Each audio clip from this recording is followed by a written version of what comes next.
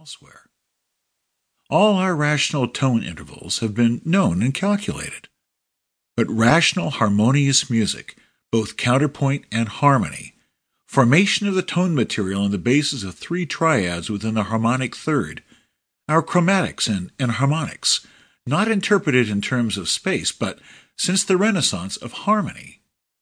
Our orchestra with its string quartet as a nucleus, and the organization of ensembles of wind instruments, our bass accompaniment, our system of notation which has made possible the composition and production of modern musical works, and thus their very survival, our sonatas, symphonies, operas, and finally, as means to all these, our fundamental instruments, the organ, piano, violin, etc. All these things are known only in the Occident, although program music, tone poetry, alteration of tones and chromatics have existed in various musical traditions as means of expression. In architecture, pointed arches have been used elsewhere as a means of decoration, in antiquity and in Asia. Presumably the combination of pointed arch and cross-arched vault was not unknown in the Orient,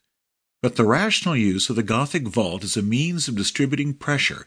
and of roofing spaces of all forms, and above all as the constructive principle of great monumental buildings and the foundation of a style extending to sculpture and painting, such as that created by our Middle Ages, does not occur elsewhere. The technical basis of our architecture came from the Orient, but the Orient lacked that solution of the problem of the dome and that type of classical rationalization of all art, in painting by the rational utilization of lines and spatial perspective, which the Renaissance created for us. There was printing in China, but a printed literature designed only for print and only possible through it, and above all the press and periodicals, have appeared only in the Occident. Institutions of higher education of all possible types, even some superficially similar to our universities, or at least academies, have existed, China, Islam, but a rational, systematic, and specialized pursuit of science, with trained and specialized personnel, has only existed in the West in a sense at all approaching its present dominant place in our culture. Above all is this true of the trained official, the pillar of both the modern state and of the economic life of the West. He forms a type of which there have heretofore only been suggestions, which have never remotely approached its present importance for the social order. Of course, the official, even the specialized official, is a very old constituent of the most various societies. But no country and no age has ever experienced, in the same sense as the modern Occident, the absolute and complete dependence of its whole existence, of the political, technical, and economic conditions of its life, on a specially trained organization of officials. The most important functions of the everyday life of society have come to be in the hands of technically, commercially, and above all, legally trained government officials. Organization of political and social groups in feudal classes has been common,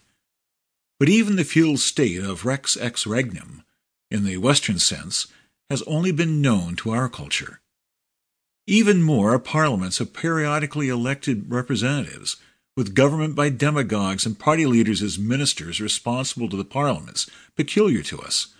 although there have, of course, been parties in the sense of organizations for exerting influence and gaining control of political power all over the world. In fact, the state itself, in the sense of a political association with a rational written constitution,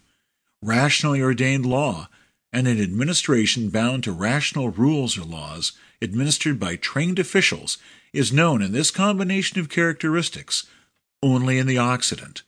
despite all other approaches to it. And the same is true of the most fateful force in our modern life, capitalism. The impulse to acquisition, pursuit of gain, of money, of the greatest possible amount of money, has in itself nothing to do with capitalism.